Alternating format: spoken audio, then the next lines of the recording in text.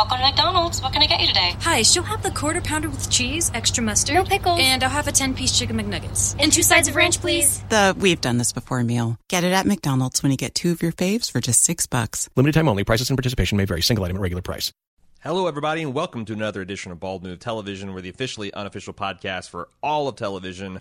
I'm your host, Aaron. And I'm Jim. And we are continuing, as we have for the last 4 weeks, to discuss in depth a singular episode of television. In this case, the HBO not documentary, historical drama. Sure. Chernobyl. Mm-hmm. This is episode 4, titled The Happiness of All Mankind, which comes from a very ironic banner that some soldiers discover as they're doing animal control in the radioactive wasteland that is now Pripyat.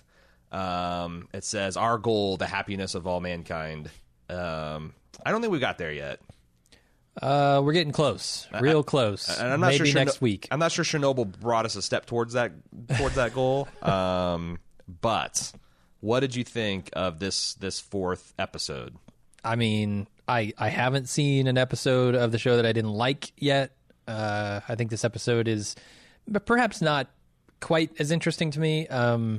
The cleanup operation, I think, is inherently, the long-term war, as they sort of call it here, is not as interesting as the sort of immediate danger of the thing and dealing with that. But I do think that it was a good episode.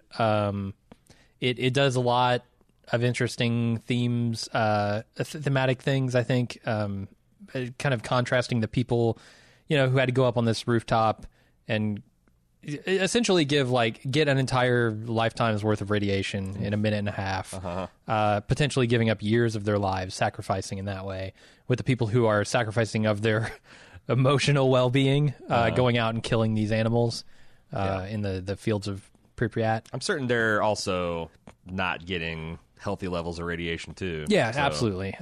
Which would you volunteer for? 90 seconds on the roof or 6 weeks shooting dogs in the exclusion zone? Ooh, that's tough. That's real tough. What if I get a disease or something later in my life, and I need to get X-rays? Mm-hmm. And I go, well, I can't because that minute and a half back in the 80s. You get one chest X-ray, one dental X-ray, and you burst into tumors. Yeah, how am I going to fix my teeth? Well, you just... when they start falling out because of my radiation sickness. Them. Yeah, you wait till they hurt and you pull them. It's the only safe way. Fair. I'd probably rather be the dog person. Yeah. Because, or the former dog person, because you're not a dog person after you get done with with this job. Yeah, I don't think you go home and I hope none of these people have pets. That'd be even doubly hard.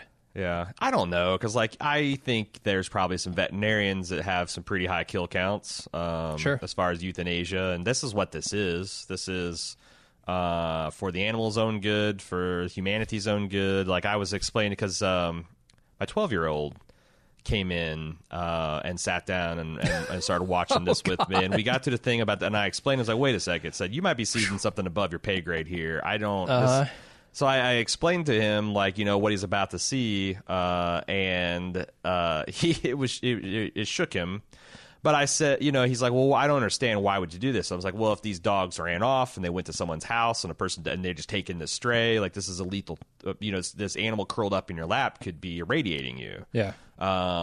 It's not, this isn't like some mercy killing of oh, these animals are going to die from fucking thyroid cancer or they're going to have mutated puppies. It's to protect, it's to contain everything in this area. So it's somewhere between a mercy killing and a humanitarian mission. But still, if you're a lover of dogs, or they paint this kid as a complete innocent. Mm-hmm. It feels like he's just out of school. He's never really served in the military before, and he's being conscripted to do this task. And they're contrasting him with Afghanistan, veterans of the previous Afghanistan war, where the Afghanistans fought the Russians instead of the United States. Even these guys who have killed people before, this wasn't necessarily a task that they relished or enjoyed, and something that required a hell of a lot of free vodka to complete.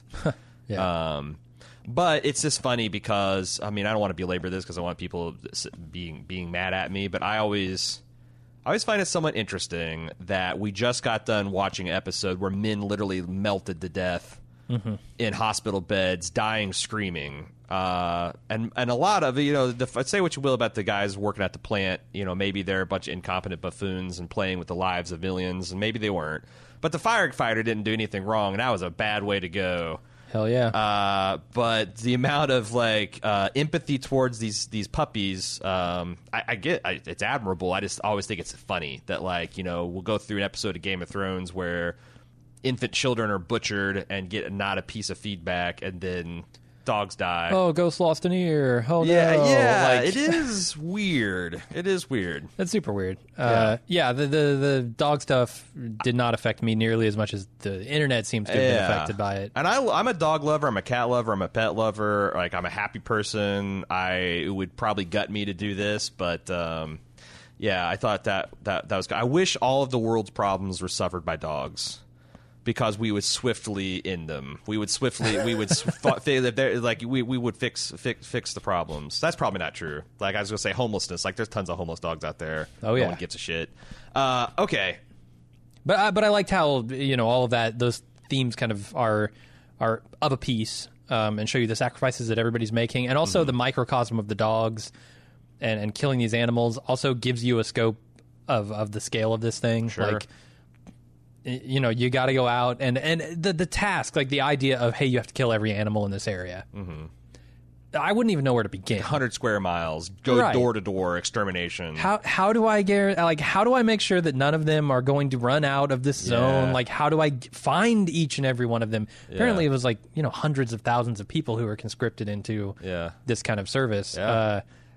It would. I thought showing the dogs was both an emotionally effective and also effective from a narrative sense in the fact that it gives you a microcosm of the scale of this whole cleanup operation. Yeah.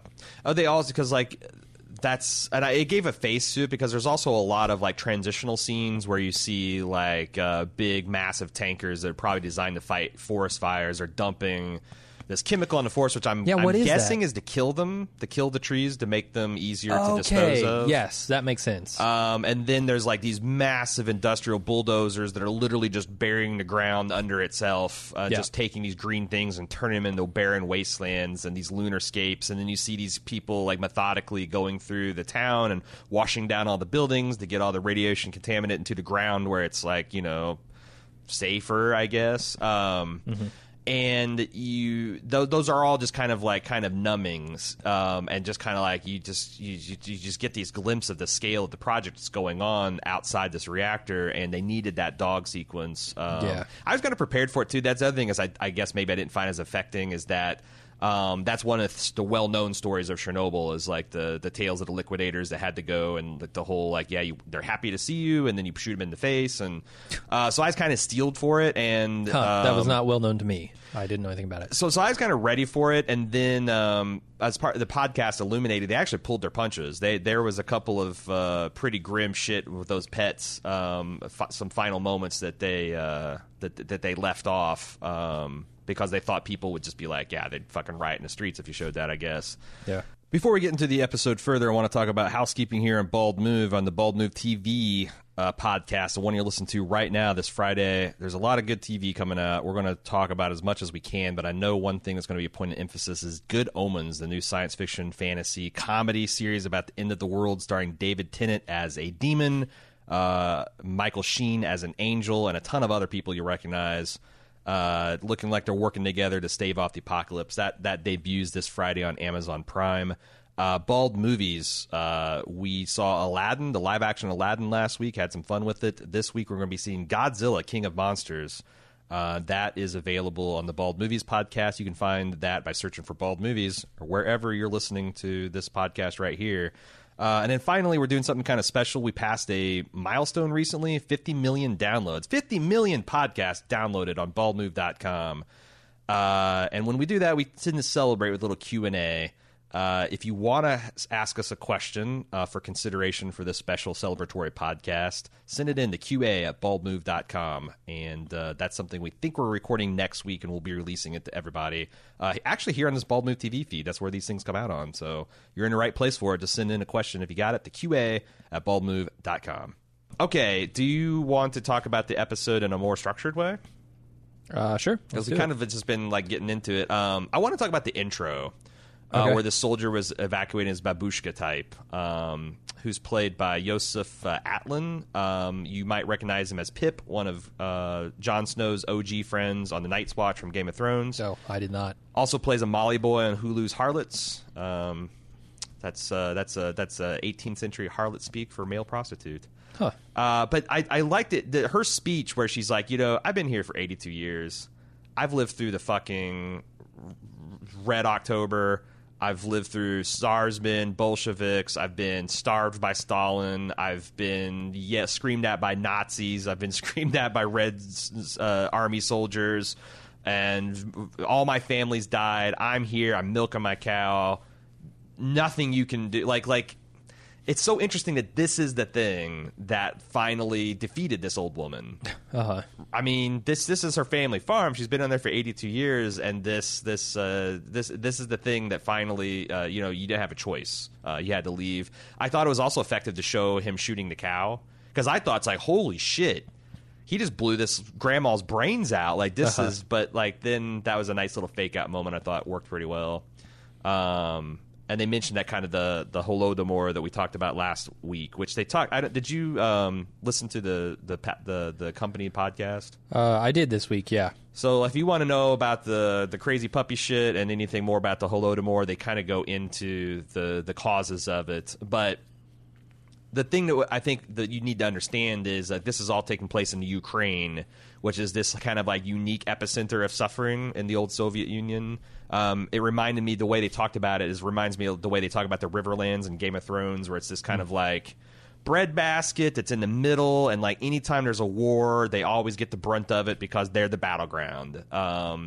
And they're like, they suffered from some man-made starvation and famines that killed millions of people from starvation. These are very tough people, and yet they're going to have to leave because they're not tougher than gamma radiation.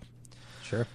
And then I just kind of threw all the bulldozing of the earth and the poison of forest and washing the town and kind of like this discussion. The main thrust of the episode was the roof situation.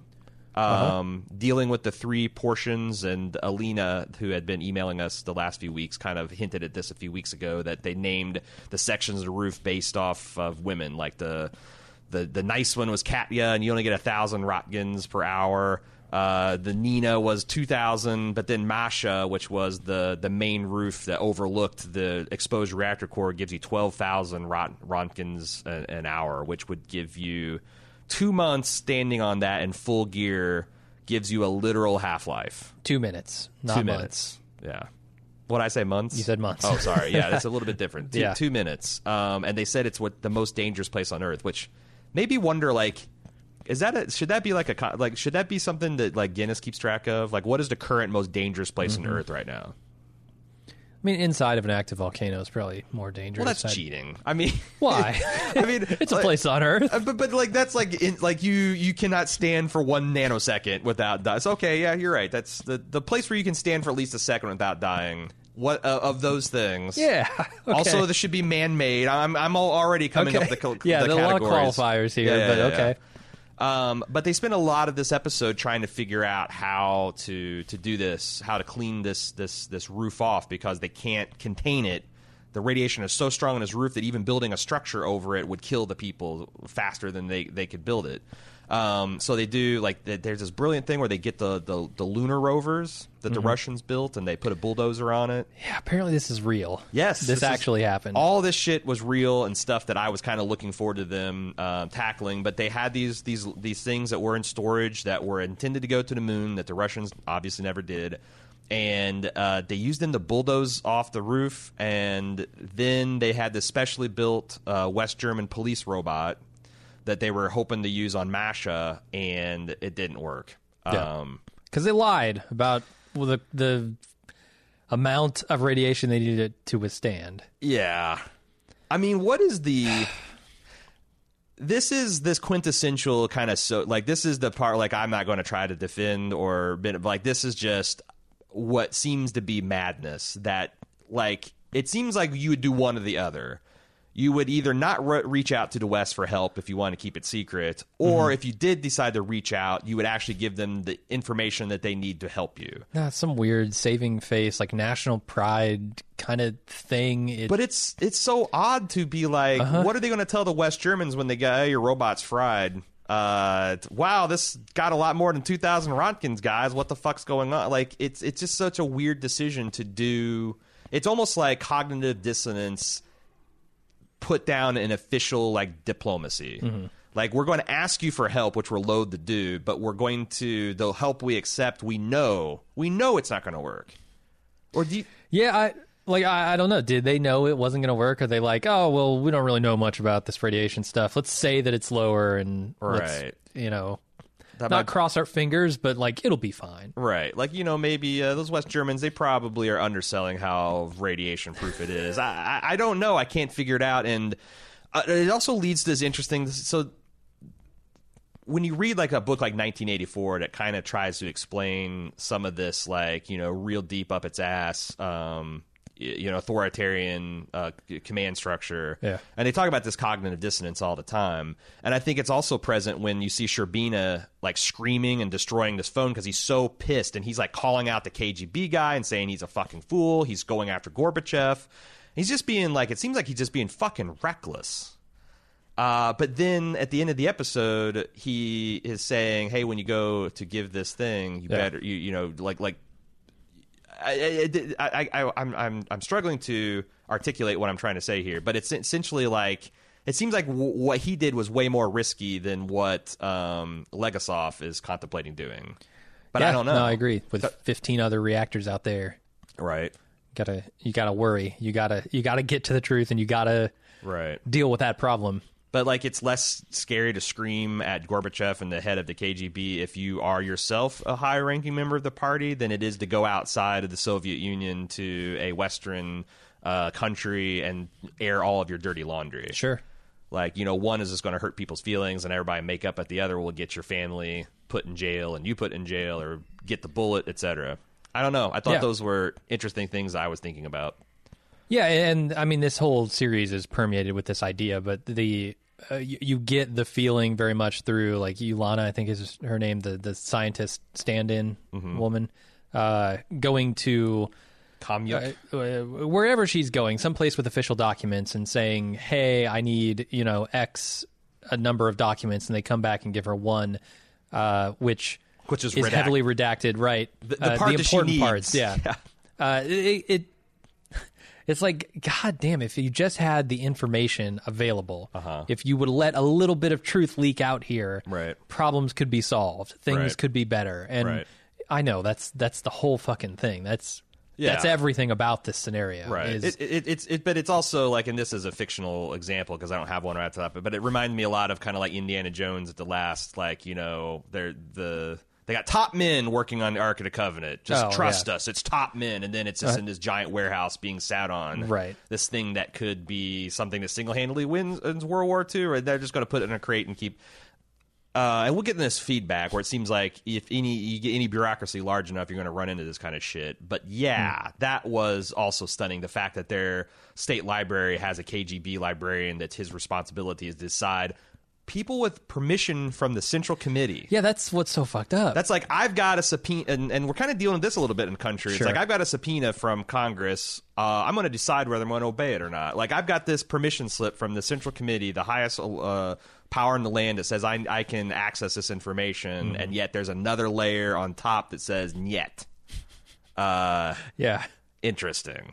Especially since they chose to portray this guy as, like, he looks like he's just out of college, like he's 24, 25. And he's smugly telling this experienced nuclear engineer what she can and can't see.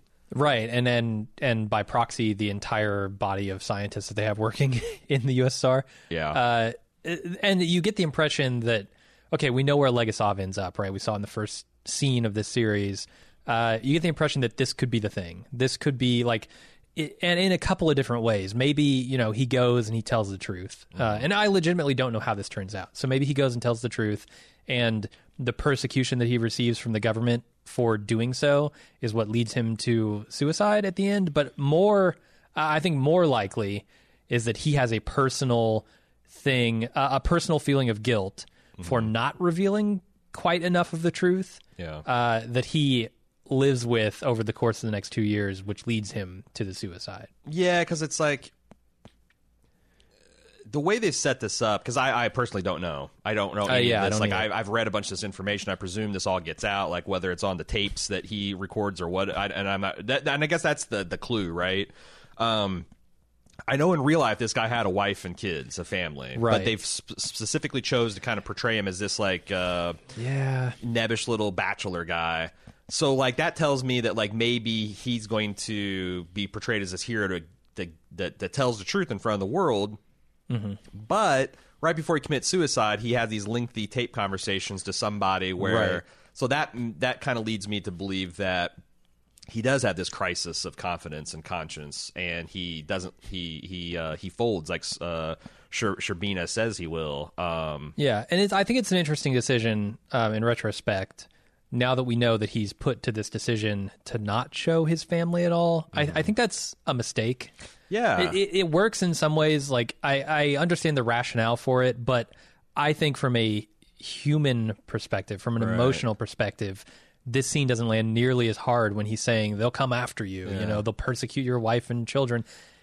Not seeing them, not knowing them, makes that less effective. Whereas, like with the firefighter, right, we got even the smallest glimpse into their relationship, and it's instantly more effective. So I think it undermined this scene a little bit. Yeah, but it's like when we were talking about JFK for one of our commissioned podcasts, and we talked about the Sissy Spacek role, where she's just this hectoring wife, like, Jim, why are you investigating the assassination of the president? You've got your... Like, it's like, yeah, you gotta have that, but also it reduces the wife to this kind of like foolish hectoring shrew that like can't see her family against millions of people, and it's like but there are better ways to do it. Yeah, like maybe just you don't have those scenes, but you establish that he's away from his wife, and that like there's talking with her, like there. Just having a conversation on the phone, like her worried about him, like much in the same way the firefighter's wife was, like. Yeah, you know, just being concerned. But I wonder if it's going to like because we haven't seen the final episode, which seems like it's going to involve a lot of the legalese and like trying to figure out the blame and all that. It would be interesting to just have like just as a political decision where it's like, do I tell the world the truth? What is that actually going to accomplish? Maybe it puts pressure on them to fix the reactors, but also it could just be like they stonewall and say I'm a lying and I'm a person I'm a non-person and I'm going to go to a gulag and they're going to to prove that I'm they're not going to fix the stuff. Or I let Sherbina make a deal with the KGB where in return for me being complicit and shielding the Soviet Union's pride from humiliation at the rest of the world, the KGB agrees to acknowledge the flaw in the reactor internally and then work diligently to fix it. Yeah. Like, what is the more benefit to the world? Humiliating the Soviet Union or fixing the problem so this doesn't happen again? And that's a tough call without wife and kids and uncles and aunts and people responsible for you. Like, that's like that's some real fucking ethical, moral issues you got to wrestle with. So yeah, but I think the personal stakes are. I agree. Because does Legasov? How much does Legasov care about embarrassing the Soviets? Well, it almost seems like he's a bit complicit now because I was very shocked to find out that he knew about the flaw in the reactor. Now, he was quick to say that, like, even then, I still didn't think that it could possibly lead to a reactor exploding. Yeah. But the idea that these rods tipped with graphite, if they're fully extracted, and then like if the core is ready to blow, and you insert that first inch or two that's just carbon, and it's not moderating shit, and it's in fact pushing out the water and steam that is moderating the reaction. Now you go from something that's 90% ready to blow to 105% ready, and it's done. Blows. But I don't know. God, because like I read this report this week because, you know, we kind of gone back and forth. You talked about how you kind of change your mind on nukes and nuclear power, and I've kind of changed my mind on nuclear power. But I read this article in the Washington Post this week that talks about the study in the Lancet, which is this like really prestigious and like one of the oldest medical journals in the world. And it did a comprehensive look at the health impacts of like coal power versus nuclear power in Europe, which nuclear power, I think, my understanding is used in Europe a lot more than the United States. And the conclusion of the study is, and I'll quote, compared to nuclear power, coal is responsible for 5 times as many worker deaths from accidents. This is a study in 2007, I believe. So this includes Chernobyl, but not Fukushima. Responsible for 5 times as many worker deaths, 470 times as many deaths due to air pollution among members of the public, and more than 1,000 times as many cases of serious illnesses, according to this study. So, like, possibly in the worst case scenario, killing an entire continent versus steady state injuring 500 times, 1,000 times as many civilians just by pumping this shit into the air. It's a fucking tough problem, and I don't know how to solve it. And I'm into state now where, like, I don't even know that I can believe an authoritative statement that this is safe, and it can't possibly do that. Because, like, I might, like, what does that even fucking mean? Is that, like, it won't even hit it if a tornado hits it? It won't even hit it if some idiot steers a jetliner into it? It won't. Right, it won't. Tsunami. It won't kill it won't kill a continent if someone takes like and explodes it. Like, I believe that, like, scientists say, yeah, if this is run correctly, it won't. Or even if a natural disaster hits it. But, like, what if some fucking crazy person wants to kill a continent? You know? Sure. That's the Can't shit. do that with a coal plant. Yeah, like, you can fuck up a coal plant and it'll take out power, but it's not going to explode and irradiate an entire continent. And that's where I'm at with. Yeah, I think it's a quandary for sure. So, but anyway, speaking of things that will kill you, I thought it was hilarious during this episode, in a sort of morbid, grim way. The number of people and the number of times they show people smoking. And I get it, like, look, this is the 80s and in the Soviet Union, like, a lot of people smoking. But, like, who gives a shit? Like, these people are being heavily irradiated. Right. A cigarette is not going to kill them as fast as the air they're breathing. I was going to say, I'll say that, like, if I was stationed at Chernobyl as a soldier, I'd smoke like a fucking chimney. I'd drink all the vodka because, like, you know, fuck it, mate. You're going for that Mr. Burns equilibrium where the radiation to alcoholism and the lung cancer is in exact balance, so nothing can get an advantage. I thought it was pretty powerful that when Kamyuk talked about, you know, she threw in the face the wife, this Ludia, this wife of the firefighter, and she says that, you know, we see her 4 months later, and she's visibly pregnant, and then months elapse, and now she's giving. It's kind of in the early stages of winter, and she's giving birth. We find out her baby girl only lived for 4 hours, which probably means that her baby was really fucked up to do this radiation. And they mentioned that, like, and I don't know if this is true or not, that all the radiation was absorbed by the baby, and it saved the mother. I thought that was a really powerful moment where she's saying, you know, we're living in a country where babies are absorbing radiation to save their mothers. We can't afford not to tell the truth about this. And it does seem like she's a type that would, like, without these people intervening, I'm sure the KGB would have disappeared her at the very least, or sent her to a work camp or something. You know, like, she's already kind of made that decision where we saw a KGB guy roll up on her and act tough, and then she ended up in a prison cell.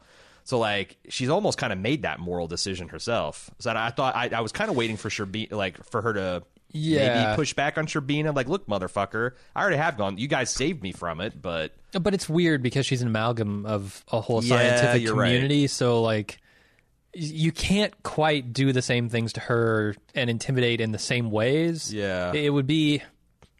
I don't know. This is some of the embellishment they've done with the story. Yeah, to make this community represented by a single person, and it doesn't quite work. But it narratively, I think it works a lot better than maybe some other solutions. Yeah. I can't wait to see this Dyatlov put on trial, though, because he's just such a. But the thing is like, he's a real shit, but he's also a product of this system because everything he says is right. Like, truth, lie, it doesn't matter. They're looking for a scapegoat. They're looking for someone, the people that are really responsible for this. Because how the hell could any of the persons at that plant know that pushing the button? I mean, because it's that withholding of information. Certainly, they're essentially like bringing this reactor to the brink of exploding, but they think they have a fail safe that they hit the button and it'll stop everything. Yeah. So, like, yes, it's super irresponsible to push the reactor to that point, but, like, if you think you got a safety switch, then... It's like jumping out of an airplane with a parachute on your back. Right. you've got the parachute. Yeah, but yeah, what if the parachute turns out to be like a lead weight? Right. Yeah. So it's maybe not the smartest idea to jump out of a perfectly working aircraft, but yeah, if you have if you didn't know they packed your chute with lead, yeah, then you were fucked from the beginning. So yeah, it's not your fault. Yeah. Turns out all the Red Army soldiers were smuggling their egg baskets back home in the parachute boxes, and things got confused. We kind of talked about the animal control and like the sequences in kind of like just in a macro way. But I thought there was kind of interesting. Like I really loved the music of this show continues to fucking slay. I really liked all the music that they played behind the Russian camp scenes. Getting to see like what a Russian style latrine looks like. How apparently a lot of these soldiers were bought off with just massive amounts of free vodka. Yeah.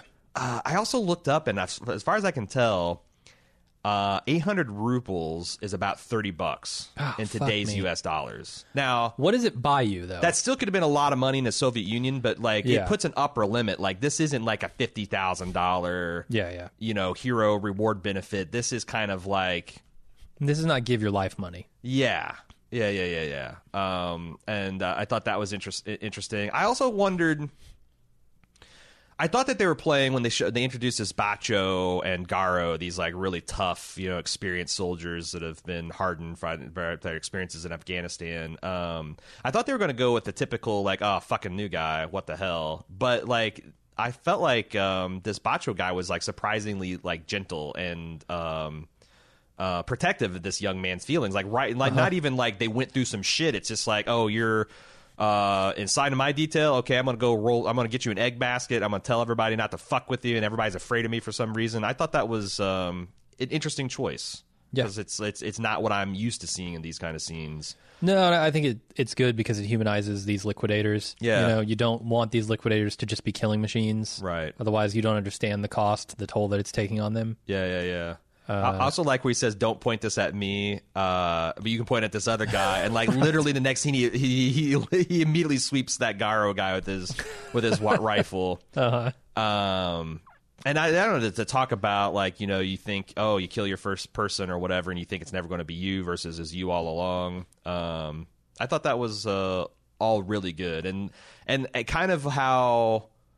There are some aspects of this, this is kind of true of almost any military kind of expedition, where like when they're just having lunch in like in the middle of the city square, it's like they're living like kings. They're eating well and they got free vodka and they're enjoying the night, but also they're killing pets and they're living in a miasma of radioactivity.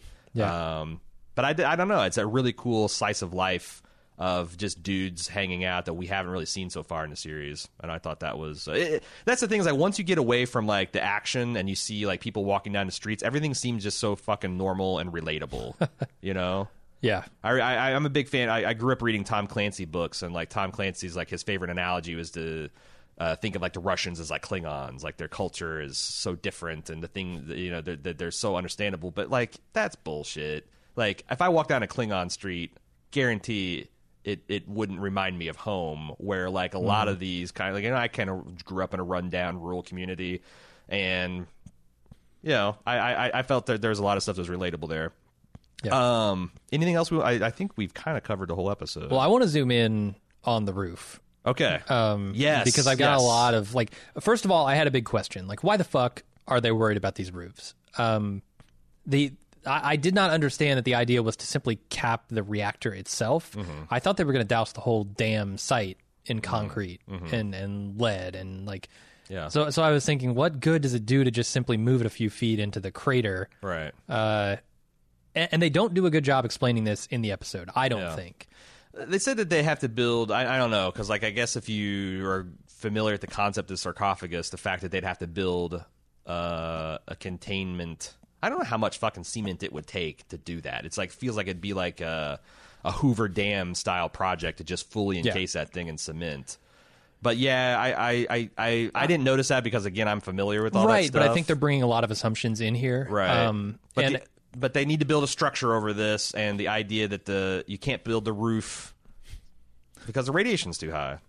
Yeah, so I understood like why it was so dangerous to go out on these roofs, because when you got graphite out there, I look, it's the part of the reactor core. It's highly irradiated. I get all that. Yeah. They didn't do a great job explaining why they needed to clear the roof, but everything else I thought was great. Like when they brought out the moon rover kind of thing, I was like, wow, I can't believe that they actually did this stuff.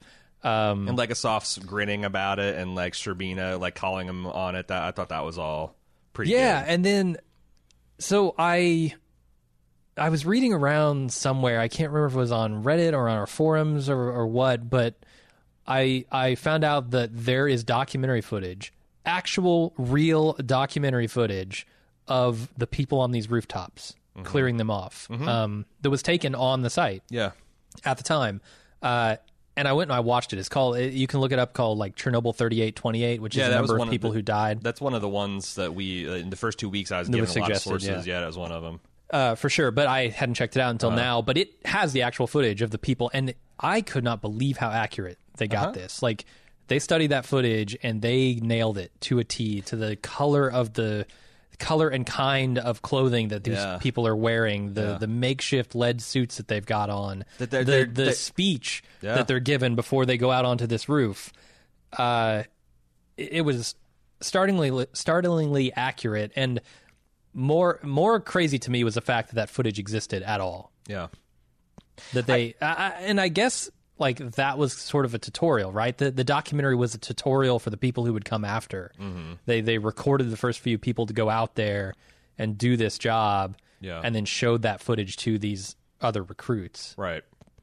Because that's the unique thing. It's like one of these things where it's an important job that is strenuous but also skillful and precise. And you get 90 seconds to do it, and then you can never do it again. Yeah. You can't practice it. You can't get good at it. You can't, like, oh, this guy's, like, he's leading the charts in graphite removal. Like, you get one shot at it, you stumble through as best you can. And I wondered, like, man, maybe, like, I was, like, backseat Soviet driving. Like, maybe you set up, like, a soccer field that's, like, the same dimensions, and you put some concrete blocks, and you say, run okay, some drills. here's your fucking 50-pound lead apron. Now, because that's the other thing, is I was like, is this really that hard? But then I'm thinking, like, everything they're wearing is lead. And I'm thinking, like, you know, if you're at the dentist getting an x-ray, if you're wearing that and you're wearing lead boots and lead gloves and whatever that fucking lead helmet that covered your spine and stuff, like, you try to adjust for that. And also, like, remember, you know, some of these pieces were like 40, 50, 60 pounds. Kilograms. I don't know what that translates to, but I think it's like, isn't it like kilograms, like 2.2 pounds? So whatever it is, you kind of double it, and that's the weight. And you have to manipulate it with shovels and shit. And they had them early. Like, I thought it was cool. Like, the two guys just wordlessly working together. Like, and because this is a one-shot deal, they used almost 4,000 people, right, rotating in and out to do that night, getting your 90 seconds, and then they're done. And I think incredible. In that documentary, that Chernobyl 3828, they said that some people, given that they had some kind of experience after their 90 seconds, would actually stay out longer. Really? In order to preserve the newbies who would have to come in. Interesting. And they talked about the fact that the more you clear from that roof, the less irradiated the roof becomes. That's true, yeah. And it gets the more progressively less dangerous over time. Right. And I don't think that, you know, they said, okay, well, now it's at 8,000 rontgens per hour, and now we can send you out for 2 minutes. They didn't do any of that, but that reminds me, people like who went first got... Like the Catch-22, where you got to do 25 combat missions, and now, now you got to do 30. Now you got to do 35. It's let's always keep this dose at the maximum. Yeah, that stuff was really cool. I liked the kind of like light comedy we got from like Sherbina suggests, like, can we drop boiling lead? And the guy's like, are we really talking about boiling lead in a helicopter? And also it's lead. And he's like, well, then the other guy comes out, can we shoot him with exploding bullets? And Sherbina's turn to be like, oh yeah, fucking let's start that roof on fire, because it was so easy to put out the first time. So good. Yeah, no good solutions here. So I didn't think to film it, but like I thought, they said in the podcast that this was exactly 90 seconds. Like, they didn't cheat. And I found this scene tense as fuck, because I'm like, every single time a guy fell, or every time a guy like lingered looking over the edge, I'm like, Jesus Christ, what? Or the guy caught his boot on the graphite. So is that going to come of anything? Because they focused on the fact that his boot was compromised. I don't think so. I think that's just we know. Yeah. We know what happens to guys who get skin contact with this graphite Right. because we saw the firefighter pick it up. Yeah, I wonder through a because like glove. I know that it's shockingly how few of the liquidators died or even died as direct results of the radiation exposure. Yeah. They got at Chernobyl. I mean, the guys that showed up in the first days in the fire, like those guys are fucked. But the people like in this massive relief effort, it does seem like that the Soviets were as careful with human lives as they could possibly be. And it didn't feel like that. And I felt like, last week I called out and said, hey, this guy's somewhat famous and a pretty good, he's probably going to be back. And like that guy is a really good Soviet general because he definitely is threading that. And like the fact that he took the time to personally shake everyone's hands and, thank them for their service. I thought that was pretty cool, pretty powerful. Yeah, one of the things they left me wondering through the course of this episode was like, okay, how would this German police robot be any more radiation resistant than the rovers? And like, yeah, I had so many questions around like exactly why they thought any of these crazy plans would work the way they should, or just a lot of unanswered questions. But by the end of the episode, and I think this is sort of the pattern of this show, is they don't give you a lot of answers up front. They want you asking questions. They want you thinking about it. And then by the time they get to the end of the episode, you will have those answers. Right. And I think next week is also, as a more macro arc, is going to be that on the Chernobyl scale. It's going to be, we're going to figure out exactly why the reactor blew up. Well, we kind of did in this episode, but we're going to see like, okay, what was the political fallout? No pun intended. Yeah. It's interesting because the one thing I guess I'm worried about for this last episode is it being perceived by the general audience as kind of a letdown because, like, how do you go from melting faces and shooting dogs to a fairly dry, bureaucratic legal process? I'm personally excited, but yeah, I get that. Yeah, and because that's like, how do you keep a narrative like momentum going? And maybe they don't, and it's just like, well, this is the facts, and this is like kind of like an episode long denouement about, like you said, the political fallout. And I'm in for that. And I guess like I don't know because I guess if I'm an average audience member, I made it this far. You've got this seething, burning anger at how this happened and holding people responsible. So there is a bit of just, like if you were excited watching The Rainmaker, wanting to see a fucking corrupt insurance company be brought to justice, like this is like that on a global scale. Yeah, it's tough to be mad at any individual person, even Dyatlov. It's like, yeah, well, did he know? Like, he was a third shift guy who wasn't supposed to be on duty anyway. Sure. None of these people were supposed to be involved. It got all fucked up.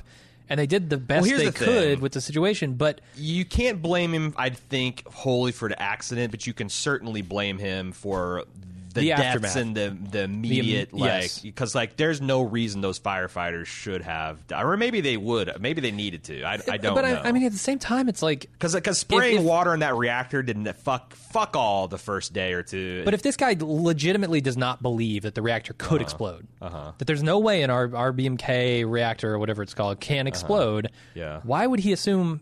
Why would he believe it when three guys exploding? Run in and say, "I've seen the reactor burn"? I don't know. Like, I don't want to let him off the hook too much. Yeah, I mean, he's not completely innocent here. I agree with that. But the higher levels are what is the problem here, right? It's the entire system that they've set up within this society, one of keeping information from the people who need to know it the most. Yeah. But I do wonder, like, if the first phone call made was, holy shit, we're actually seeing, like if the way he sold it to the higher ups so you could get a quicker, more accurate response. Yeah. I do find that I'm holding him personally responsible. But you're right, like, the real villains, the people that need to get the bullet, are probably some senior KGB officials, some Politburo officials, people in the whatever the nuclear regulator, like there's definitely probably a few dozen bureaucrats that need to die, and they're not going to. And it sounds like if I recall Jared Harris's speech in the first, Legosov's speech in the first, that like like this guy's going to get, I think, 10 years in prison. Yeah. And he's like, yeah, they deserve, but like the people that really deserve it, and even here, like, who made the decision that the waste of time And like, you know, they made it clear as like, you know, we are dumping twice the levels of radioactivity from Hiroshima every hour. How many days were wasted waiting on that fucking Joker robot from Western Germany? And like, who made the decision that? Because those, like, I don't know how many deaths and cancer rates and thyroid and like what, but like, that's someone that should be held responsible. They're not gonna. So I don't know. I am in for it because I you know, but it's one of those things where it's like I got a justice boner and I know I'm going to get justice blue balls because for sure justice is not going to be done. The fucking show already told me that that's not going to happen. So it's I guess who pays the price, what happens to this Kamyuk lady, what happened, you know, who is the stand-in for all Russian scientists and nuclear physicists and like a story of, you know, personal complicity. Like, can a system perpetuate itself if the people are under that system are not cooperating? Right. Like, can Legasov tell the truth and shed some light on this? Right. And if enough people stand up to it, it's like the lives of others, right? I mean, we mentioned that you mentioned that last week, which is talking about like 1980s Berlin, and it's the same kind of thing. Like, if the people are unwilling to cooperate with the corrupt system that is shackling them, that system can't exist. Right. And so it's kind of on everyone personally to not go along with it. And that's why I think it's going to be so sad when what I think is going to happen is Legasov is going to dampen the truth here. Right. And that's literally true of everyone on Earth. Like, we're all collectively responsible for whatever evils our society is doing. And every single society, as far as I know, maybe there's a perfect one out there. Like, I saw a Reddit thread where the people were trying to assign blame for like the climate change and like is there anyone not complicit? And someone said that the Bantu tribe of Africa, because they essentially just do nomadic herding, like maybe their cows do the methane burps or whatever, but like there's these uncontacted tribes in New Guinea and stuff like these are the innocents. But yeah, like we all by the fact that we, you know, sit and watch HBO and listen to podcasts and don't get active in things we probably should get active, we're all complicit. And it's like, you know, there's always in every system there's this kind of boiling point where the people's fear of losing their jobs or their prosperity or getting a bullet is overcome by just the mass injustice and human misery that they're confronted with, and that's when things change. It's just like, you know, it's change happens when the fear of change is less than the discomfort of the present, and that happens individually and collectively at society, and Chernobyl is kind of a story of that. Which is probably the perfect segue into what is no doubt a socio-politically charged feedback section. We get that, but we have some expert testimony this time, which I was gratified. Okay. Awesome. Hey, before we get to feedback, I want to talk about the club at club.baldmove.com. One great feature is ad-free feeds. Now, Baldmove has always traditionally been pretty light on the advertisements, which is a problem if you're a podcast network. But it's been a kind of a benefit to listeners, obviously. People don't like ads. We usually have just a single club ad. But that's probably going to change. There's going to be more ads coming down the pike. And if that is something that is negative for you, just know that one of the features of Club Bald Move, and you can find this at club.baldmove.com, is completely ad-free feeds. So we don't have any advertising. We strip out all the club ads, all of the ads for other products and stuff, and you just get the content that you came there and now have paid for. So if you want to get in on that, you can go to club.baldmove.com. There's a ton of other extra content and features and stuff that you can peruse on that page. And you can also start a free 30-day trial by going to club.baldmove.com. So let's get started with feedback. TV@baldmove.com if you'd like to get in on the final Chernobyl mailbag, which will be next week when we wrap this series up. First up, Trey B. Last time we saw Jamie Sives, he was taking a dagger to the face from the Kingslayer himself. Flash forward a few years later and jump over to our universe circa 1986, and we find our ride or die homie taking a metric fuck ton of radiation to the face at the behest of two Soviet pin pushers, R.I.P. Jory Castle/Sitnikov. So this is the guy who got his, you know, was forced to look upon the blazing reactor. Yeah. That's Jory Castle, who's one of Ned Stark's bannermen in the first season of Game of Thrones. Entirely forgettable. Yeah.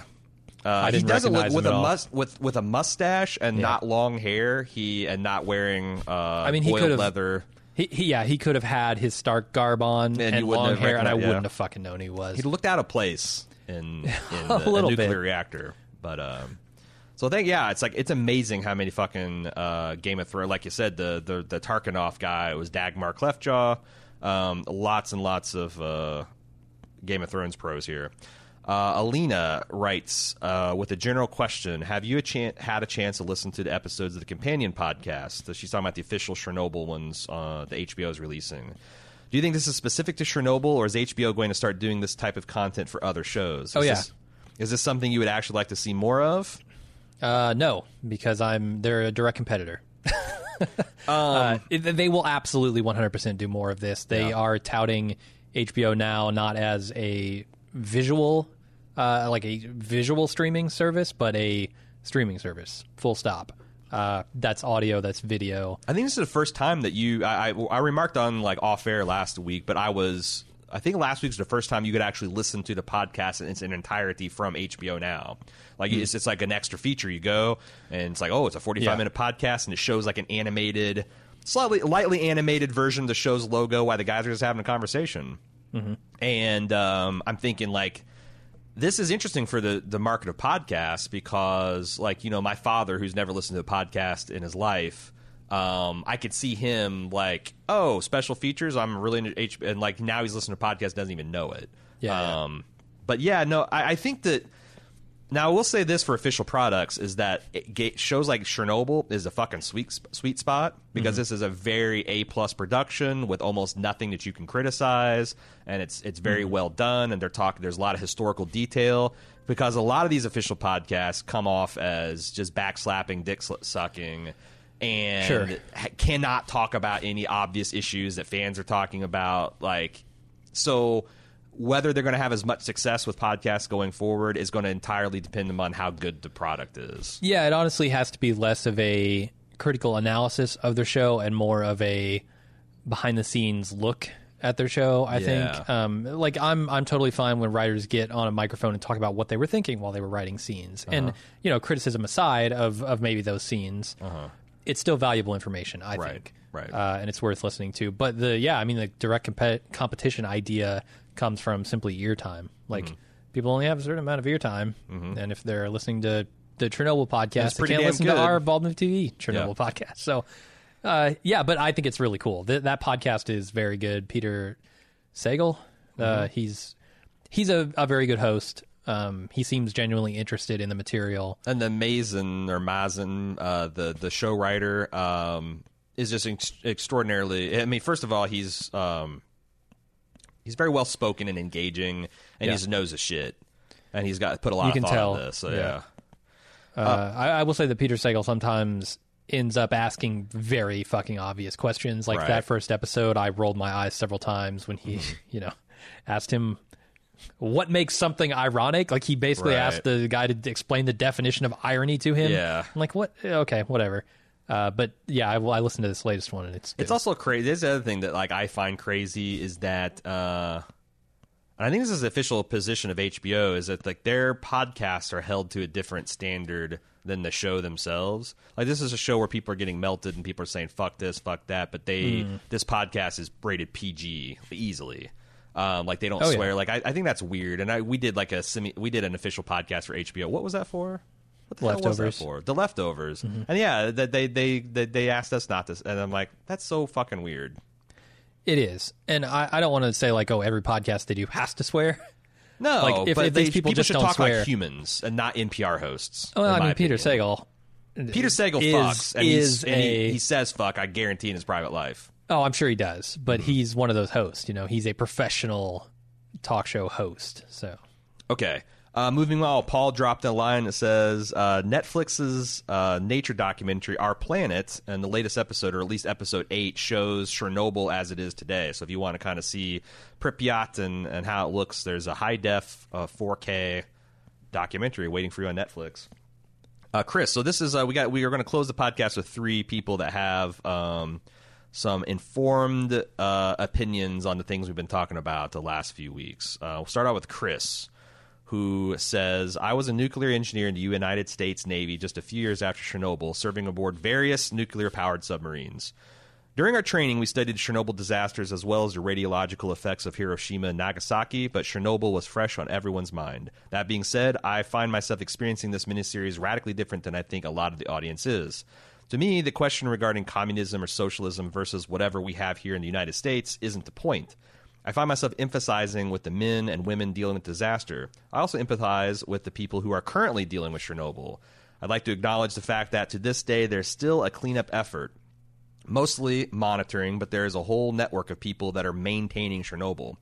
My feeling is that this is a story of mankind's hubris. Sometimes humans are too flippant about what is and isn't possible. Sometimes we refuse to ask what's the worst-case scenario regardless of perceived feasibility of the chain of events that must occur to bring about that case.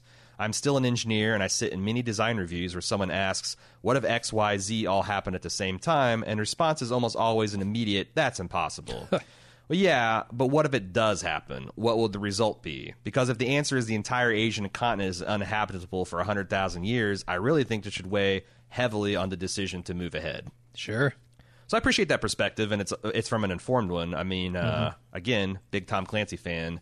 They take the nuke stuff seriously in the fucking Navy, especially aboard submarines. Yeah. I mean, that's like I said, it's all. If we don't use nukes right now, because I don't think, other than hydro, which we've talked about, like hydro, if you've got a good place to build hydro, then build it. But 99% of the great places to build hydro on the planet's already been built because it's literally free power.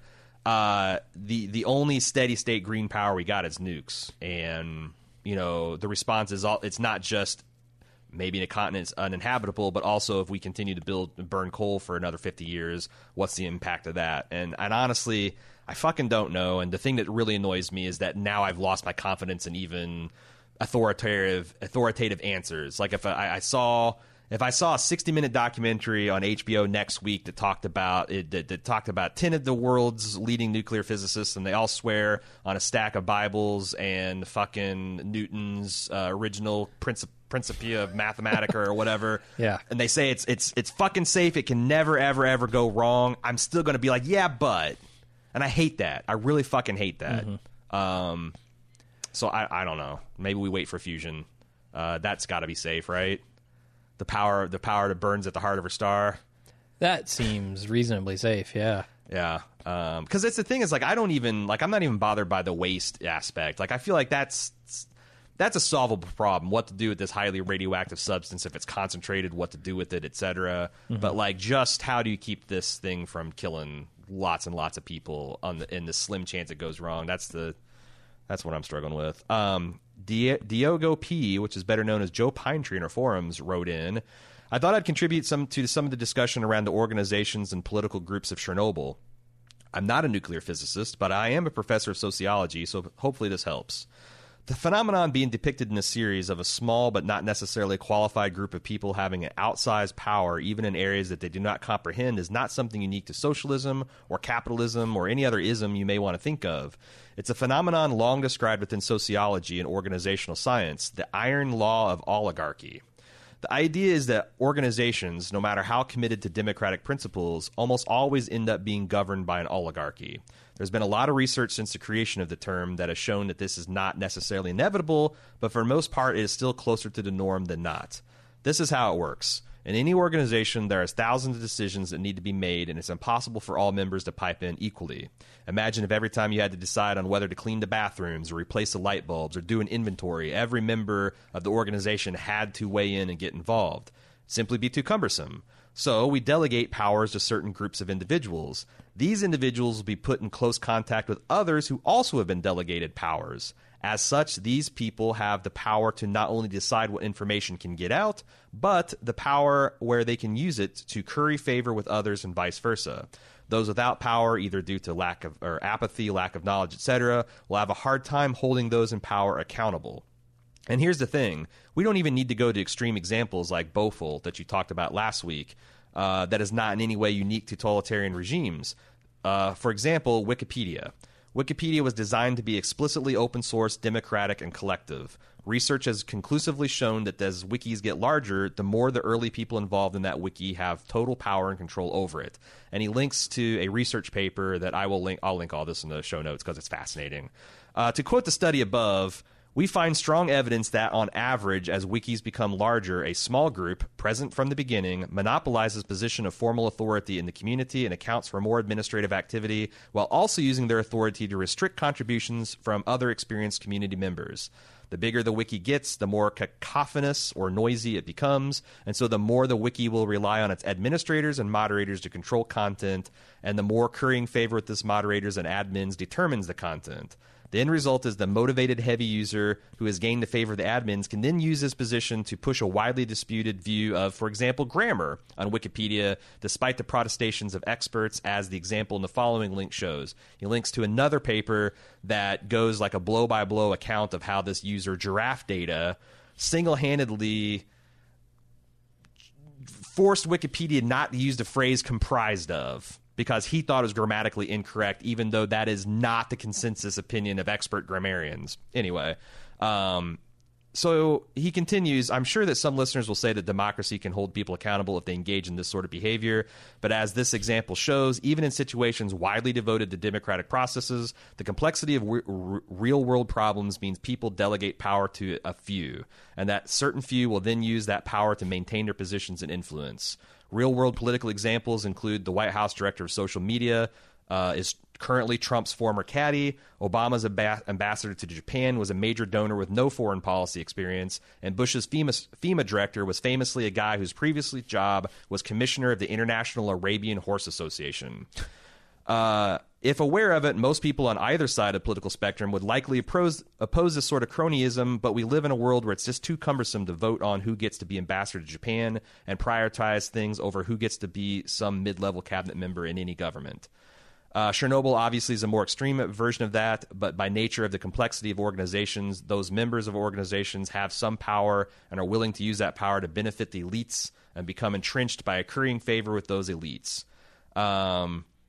So this does seem like a well-studied problem, and maybe I think Diego's suggesting that like instead of like focusing on minutia of socialism over capitalism, whatever system that we currently go in, we need to find the weaknesses and failures and its susceptibility to this iron law of oligarchy and bureaucracy and shore up that.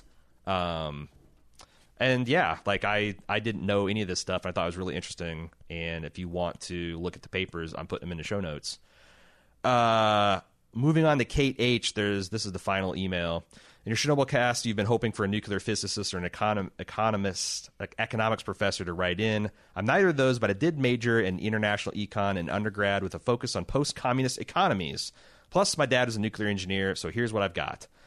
Disclaimer, when we're talking about communism, Marxism, Bolshevism, Leninism, and Trotskyism, Stalinism are all very different. When thinking about socialism and Sovietism, it's important to understand that it evolved and changed over time.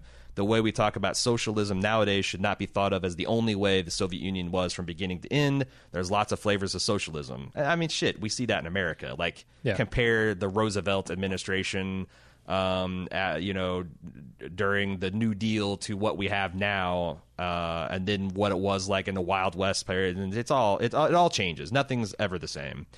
The super simplified Reader's Digest is the beginning of the Soviet Union in early 1900s. The Bolsheviks, aka the Reds, led by Lenin and championed workers' rights, revolted against other political parties, the current government, the Tsar, and the wealthy and powerful. They want to see an end to the wars, the food shortages, and massive inflation the country was facing.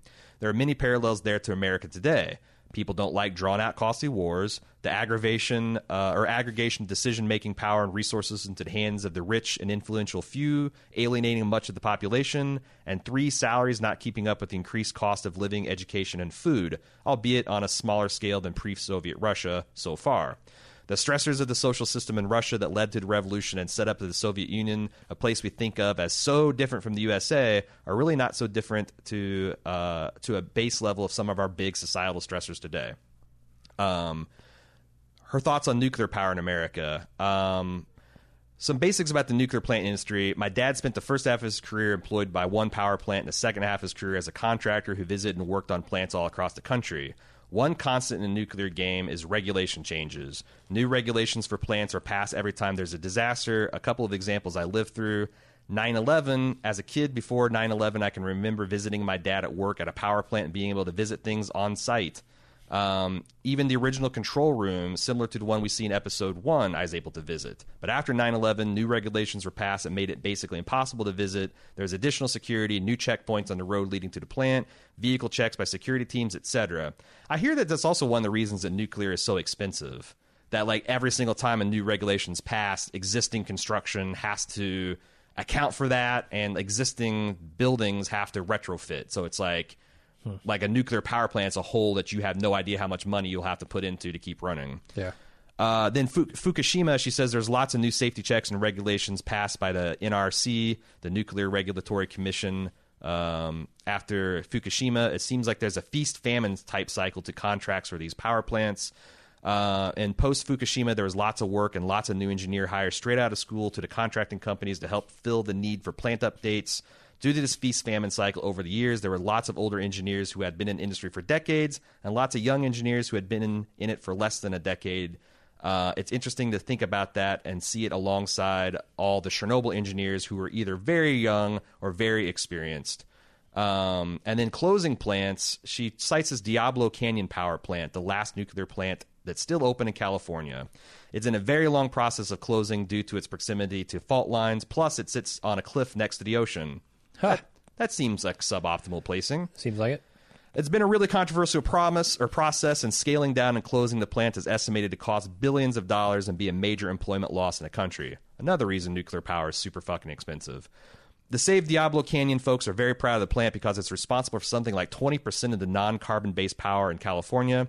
And I'm all for green power, but I just wanted to shout out nuclear plants like this who helped move us away from carbon in the first place and draw some attention to what the plant closure process looks like in practice. So I thought those are interesting and kind of like maybe more have a little bit more expertise or a little. And I found that's interesting. And like when I look at feedback, it seems like how hyperbolic you are in analysis of different political schemes and economic schemes is a direct or like a opposite proportion to how formally knowledgeable you are in those things. Like the more you know about it, the less likely you're to make sweeping generalizations and be like, fuck those guys, it can never happen over here. And the more likely you are to say like, oh Jesus, yeah, I see how those same things could happen over here.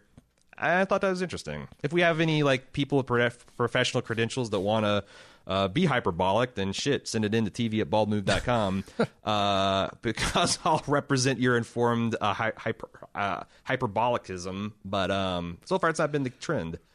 tv@baldmove.com is where you want to send in that feedback if you got any. Also, we've got forum threads for each episode on forums.baldmove.com if you'd like to join the conversation there. Just one more of these episodes. One more. That's it. One more episode of Chernobyl, and we're done. Although, as we were pointing out, Chernobyl still lives on. Yeah. I wonder, like, 100 years from now, does that turn into, like, some kind of UNESCO World Heritage Site or something? I don't know. Because, like, that's about how long it'll take to where, like, you could probably kind of just tour it safely. Tours, yeah. Yeah. But, I mean, that'll happen. Okay, that's it. Thanks for joining us. It's been a lot of fun. We got one more episode left, as Jim pointed out. We'll see you there. Don't forget that we have Bald Move TV stuff all the time. We're going to have an episode this Friday where we literally have too much good television. We just did our prep, and there's like something like 12 series or films that are debuting online. I know one that we're going to be looking at is Good Omens. Yeah. Which is kind of like a science fiction fantasy, end of the world, angels versus demons kind of humorous comedy look, which looks to be really good. We'll be talking about that. We also have a Bald Movie this week. As we mentioned, Godzilla King of Monsters. Check all those out on the relevant podcasts, and we'll see you next week for another Chernobyl. Until then, I'm Aaron. And I'm Jim. See ya.